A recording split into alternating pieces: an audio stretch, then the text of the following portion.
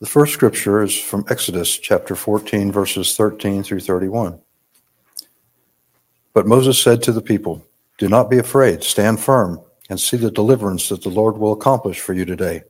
For the Egyptians whom you see today, you shall never see again. The Lord will fight for you, and you have only to keep still." Then the Lord said to Moses, "Why do you cry out to me? Tell the Israelites to go forward.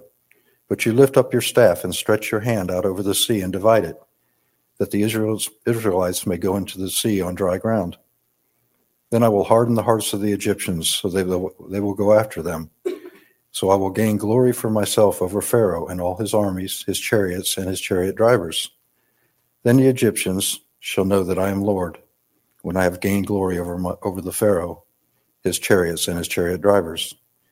The angel of the Lord, who was going before the Israelites, moved and went behind them, and the pillar of cloud moved from in front of them and took its place behind them. It came between the armies of Egypt and the armies of Israel, and so the cloud was there in the darkness, and it lit up the night. One did not come near the other all night. Then Moses stretched out his hand over the sea, and the Lord drove back the sea by a strong east wind all night and turned the sea into dry land, and the waters were divided. And the Israelites went into this dry ground, the waters forming a wall for them on their right and on their left. The Egyptians pursued them and went into the sea after them, all of Pharaoh's horses, chariots, and chariot drivers. At the morning watch, the Lord, in a pillar of fire and cloud, looked down on the Egyptians and threw the Egyptian army into a panic. He clogged their chariot wheels so that they turned with difficulty. The Egyptians said, "Let us flee free from the Israelites, for the Lord is fighting for them against Egypt." Then the Lord said to Moses, "Stretch out your hand over the sea, so that the water may come back upon the Egyptians, upon their chariots and their chariot drivers." So Moses stretched out his hands over the sea, and at dawn the sea returned to its normal depth, and the Egyptians fled before it. And the Lord tossed the Egyptians into the sea. The waters returned and covered the chariots and the chariot drivers, and the entire army of Pharaoh that had followed them into the sea. Not one of them remained.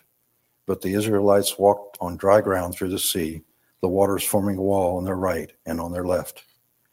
Thus the Lord saved Israel that day from the Egyptians, and Israel saw the Egyptians dead on the seashore. Israel saw the great work that the Lord did against the Egyptians. So the people feared the Lord and believed in the Lord and in his servant Moses. Here ends the reading. May God add a blessing to the reading, hearing, and understanding of these scriptures. Amen. You may be seated. The year was 1822, or maybe it was 1824. It's hard to know 200 years later exactly when it happened, but it was around then that a baby girl named Araminta was born on the eastern shore of Maryland. Araminta Minty was the fifth of what would become 9 children in her family. Her parents were Harriet Green and Benjamin Ross. Her father, Benjamin, was a timber inspector who was entrusted to manage the vast land holdings, the vast timber holdings of his master. You see, Minty's parents were both enslaved persons, and Minty, too, was born in bondage. She was born a slave. In the 17th century, the American colonies had passed a law that said any child born to an enslaved woman would also be an enslaved person, regardless of whether the father was a slave or not. So if the mother had a child with a free black man or with a white man, it didn't matter. The child was born enslaved.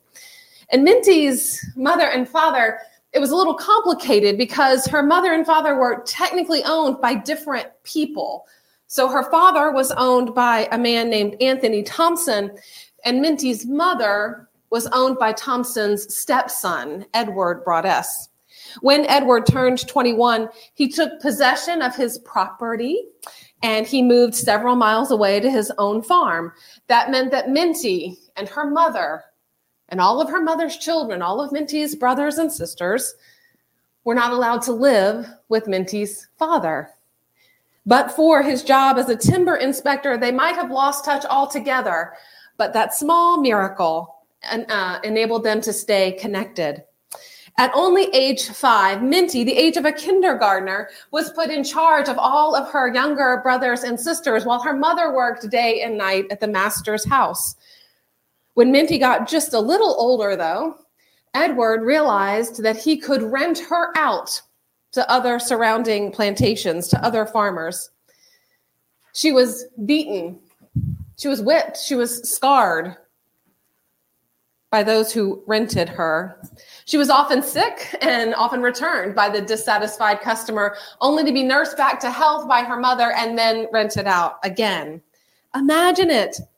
As a child, she was separated from her family again and again with no idea of when or if she would see them again. It left her feeling lonely and afraid and insecure. One day, Minty came home to find that 3 of her sisters had been sold to out-of-state buyers.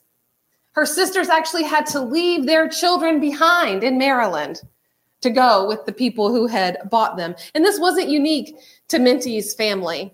The cotton gin had exploded the production of cotton in the southern states, and there was a whole industry, a new slave trade booming in the United States. But Minty stayed in Maryland. She didn't get sent further south. When Minty was about 12 or 14 years old, she was hired out as a field hand to a farmer in the area close to where her mother lived. And one evening, the cook from that plantation said, "Minty, I've got to go get supplies. Come into town with me." And she did. And while they were in town at the store, an overseer and a young slave boy from another plantation got into an argument. And when the boy tried to run away, the overseer picked up a weight from the counter of the store, and he threw it at the boy, completely missing him, striking Minty in the head, cutting her head open, fracturing her skull. Many decades later, Minty told a friend that she couldn't figure out how she had even survived that, because she had actually been forced to go back into the fields and work before it was even healed. She was in the field with blood and tears running down her face till she couldn't even see what she was doing.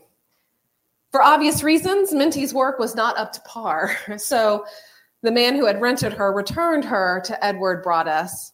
He tried several times to sell her, but it turned out she wasn't worth much now that she had this severe injury. And she suffered from nearly constant headaches, and she had a condition that historians now say was probably a form of epilepsy resulting from the brain injury she sustained in the attack. Eventually, Minty did recover enough that she could be rented out, lucky her, and she persevered to become a strong, reliable woman. She was so clever that she negotiated a deal with Edward Broadus, her owner, and she paid him $60 a year. And in exchange, he let her pick which jobs she would do. She was allowed to say no to some jobs, and she was allowed to say yes to others. So she got a job close to where her father worked.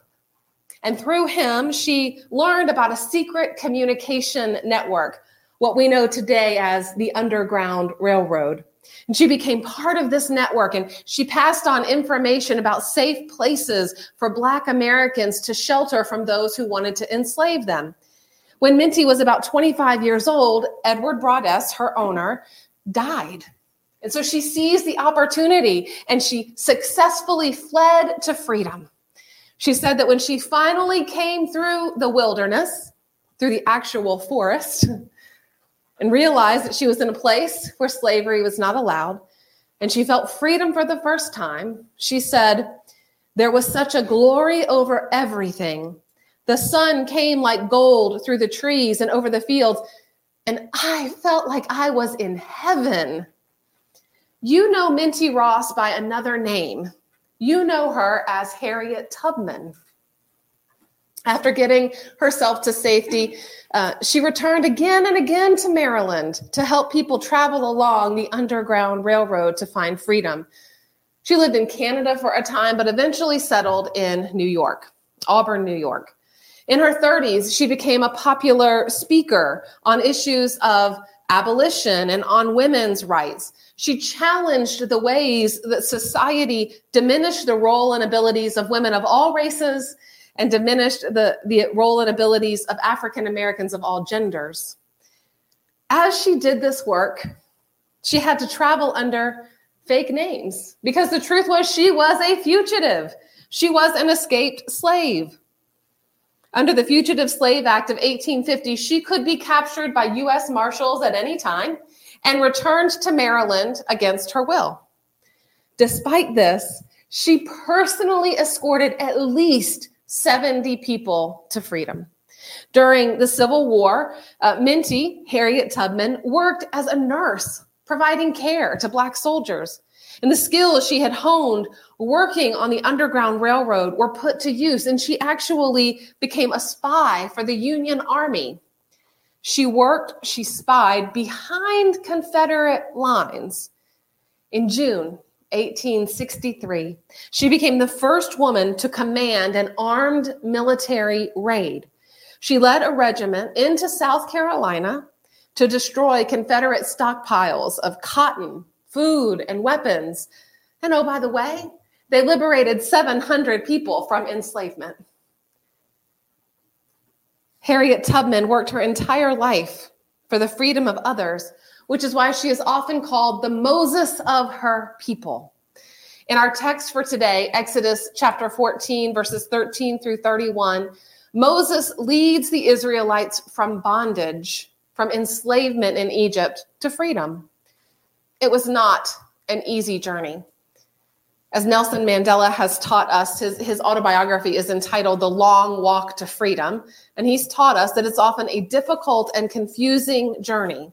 And that's true in our collective human journey, and it's true in our individual lives too. Life is not nearly as neat or as linear as we would like it to be, right? How did you come to be the person you are today? Through a series of twists and turns, not only your own, but those of your ancestors too, right? You've arrived at today by making your way through at least a few murky marshes and a dark wilderness or two. No one gets through life without hard times. No one gets through life without at least a few scars. And your hard times, they mark you. Maybe they've made you stronger, but surely they have left you marked, scarred in some way. The Israelites experienced that on their journey. And the gift of Scripture is that we can learn from their experience. Their story helps us understand our own journey a little better. A Lutheran pastor named Corey Driver writes this: considering the experience of the Israelites helps provide solace and empathy for so many of us on our own messy and confusing journeys. I think he gets that right. At the beginning of Exodus chapter 14, the Israelites are camped by the sea. They've fled Egypt, and in the wake of the 12th and final plague, which is the death of the firstborn sons of everyone, every Egyptian, including Pharaoh. In the wake of so much death, the Egyptians wanted the Israelites to leave. The Egyptians understood that their grief, that this tremendous loss was brought upon them by the God of Israel. Such was their fear that when the Israelites asked for jewelry and clothing for the journey, the Egyptians just heaped it upon them. The Bible says the Israelites plundered or despoiled the Egyptians. We talked about this a little bit in Bible study on Thursday, right? It says that the Egyptians just loaded them down. It was as if the Egyptians realized in some way that they needed to repay the Israelites for all of that forced labor. So the Israelites left Egypt way down with wealth, and they left, so they thought, with permission from Pharaoh. But they quickly realized that Pharaoh had changed his mind and was not going to let them leave without a fight. So as the Israelites approached the Red Sea, they looked up and they saw the Egyptian army pursuing them. And they said to Moses, "What have you done? Did you bring us out here to die?" They said to Moses, "We told you this was never going to work. We told you to just leave us be in Egypt where we could serve the Egyptians." Well, God had been pretty clear on that point.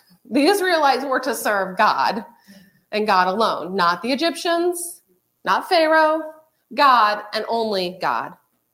In the story of the Exodus, God is setting out to prove something to Pharaoh, to all of Egypt, but to Moses and to the Israelites too.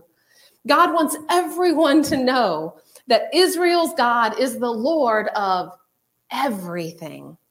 In Exodus chapter 9, verse 16, God says, "This is why I have let you live, to show you my power and to make my name resound through all the earth."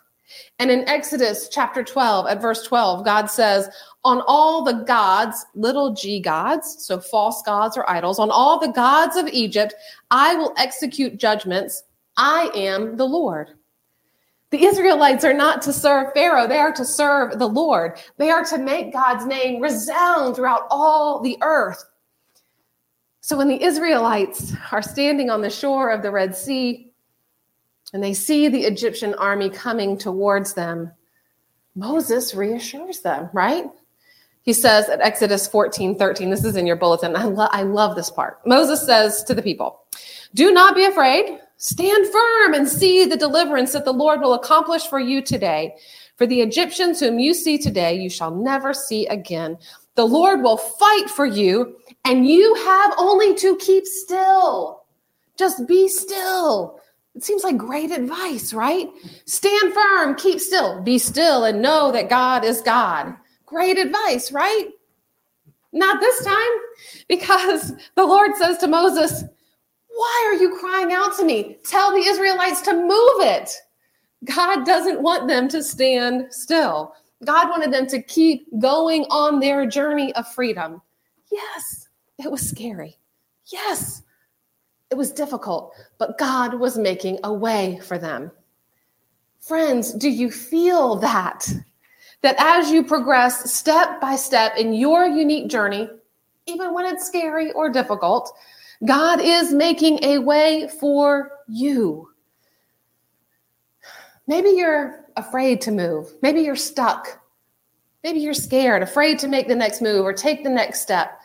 Maybe you're thinking, things aren't so great, but better the trouble I know than this uncertain future that's completely unknown to me. Meanwhile, God is with you saying, keep going, keep going, keep going. God tells Moses to raise his staff and stretch his hand and divide the waters of the sea. The Israelites thought they were trapped on the shore, but no, God made a way for them. It had to be so confusing in that moment. Since Exodus chapter 13, the Israelites could see the presence of God with them, a pillar of cloud and fire. And this pillar has moved in front of them to show them where to go. But then they get here to the shore of the Red Sea, and the pillar moves to be behind them, between them and the Egyptian army. It says in Exodus 14, the angel of God who was going before the Israelite army moved and went behind them. And the pillar of cloud moved from in front of them and took its place behind them. It came between the army of Egypt and the army of Israel. It's not hard to imagine the Israelites saying, wait, how are we going to know where we're going? Aren't we supposed to follow that pillar? But then God uses Moses to part the sea and make a way for them in an utterly unexpected, unbelievable, never before seen way. The pillar goes from leading them to providing light for them and obscuring them from the pursuing army. The view in front of them, with no pillar of light from God, was completely uncertain and dark. Maybe you feel that way today. Maybe you're facing an uncertain future. Maybe you or someone you love is facing a difficult and impossible diagnosis. Maybe you've lost a job you didn't really enjoy, but you needed it to pay the bills. Maybe you've recently realized that a friendship or even your marriage isn't what it should be, and you've had to cut someone out of your life. Maybe you've only recently moved to the United States, and even as you are overjoyed to finally be here, you also realize the gravity of starting over in America. Maybe as you sit here today, your future feels uncertain. Be assured, just as God made a way for the Israelites, so too God is making a way for you. Pastor Corey Driver writes this: the Israelite experience of freedom was deeply confusing. The Israelites were freed with gifts of gold and silver, and then they were pursued by an army. And then Moses told them to be still and see what God would do. And then God told them to stop standing still and move forward. And then the pillar that had been leading them moved behind them. And then they walked through the depths of a sea on dry land. And then an army pursued them, but then the army was drowned. There were many confusing reversals in the process of being freed. As we walk along the uncertain paths of this life, God's leading can be deeply confusing. He says, make no mistake, God calls us all to freedom from sin and death, including freedom from structural sin, like the Egyptian system of slavery. Sometimes the path is confusing, and our act of faithfulness, the thing we must do, is to stop standing still, to stop crying out, and instead to move forward into what the Lord is doing. Harriet Tubman did that. She stepped into a call to lead people to freedom. She stepped up to speak truth to power, not only with her words, but also with her actions. She was the Moses of her people, leading them to freedom and safety and leading them into an unknown future. She did this because she felt not only compelled by God, but led by God. She saw her actions as part of a divine mission to help others find freedom. She often spoke of dreams and visions that God gave her to guide her. She said, I always tell God, I'm going to hold steady on to you, and you've got to see me through. We can and we should and we must learn from Harriet Tubman and Moses and others like them. God wants to liberate you from what's holding you back, and God wants you to help others step into their freedom. Look around this week. Pray that God will open your eyes and your heart and your mind to the systems of bondage, the sin that keeps people from being free. Take bold action this week or this month or this year, such that someone will look at your life and say, surely God is on their side. Hold steady on to God, and God will see you through the confusion, through the darkness, through the uncertainty, to dry ground, to safety, to freedom, not only for you, but for others too. Amen.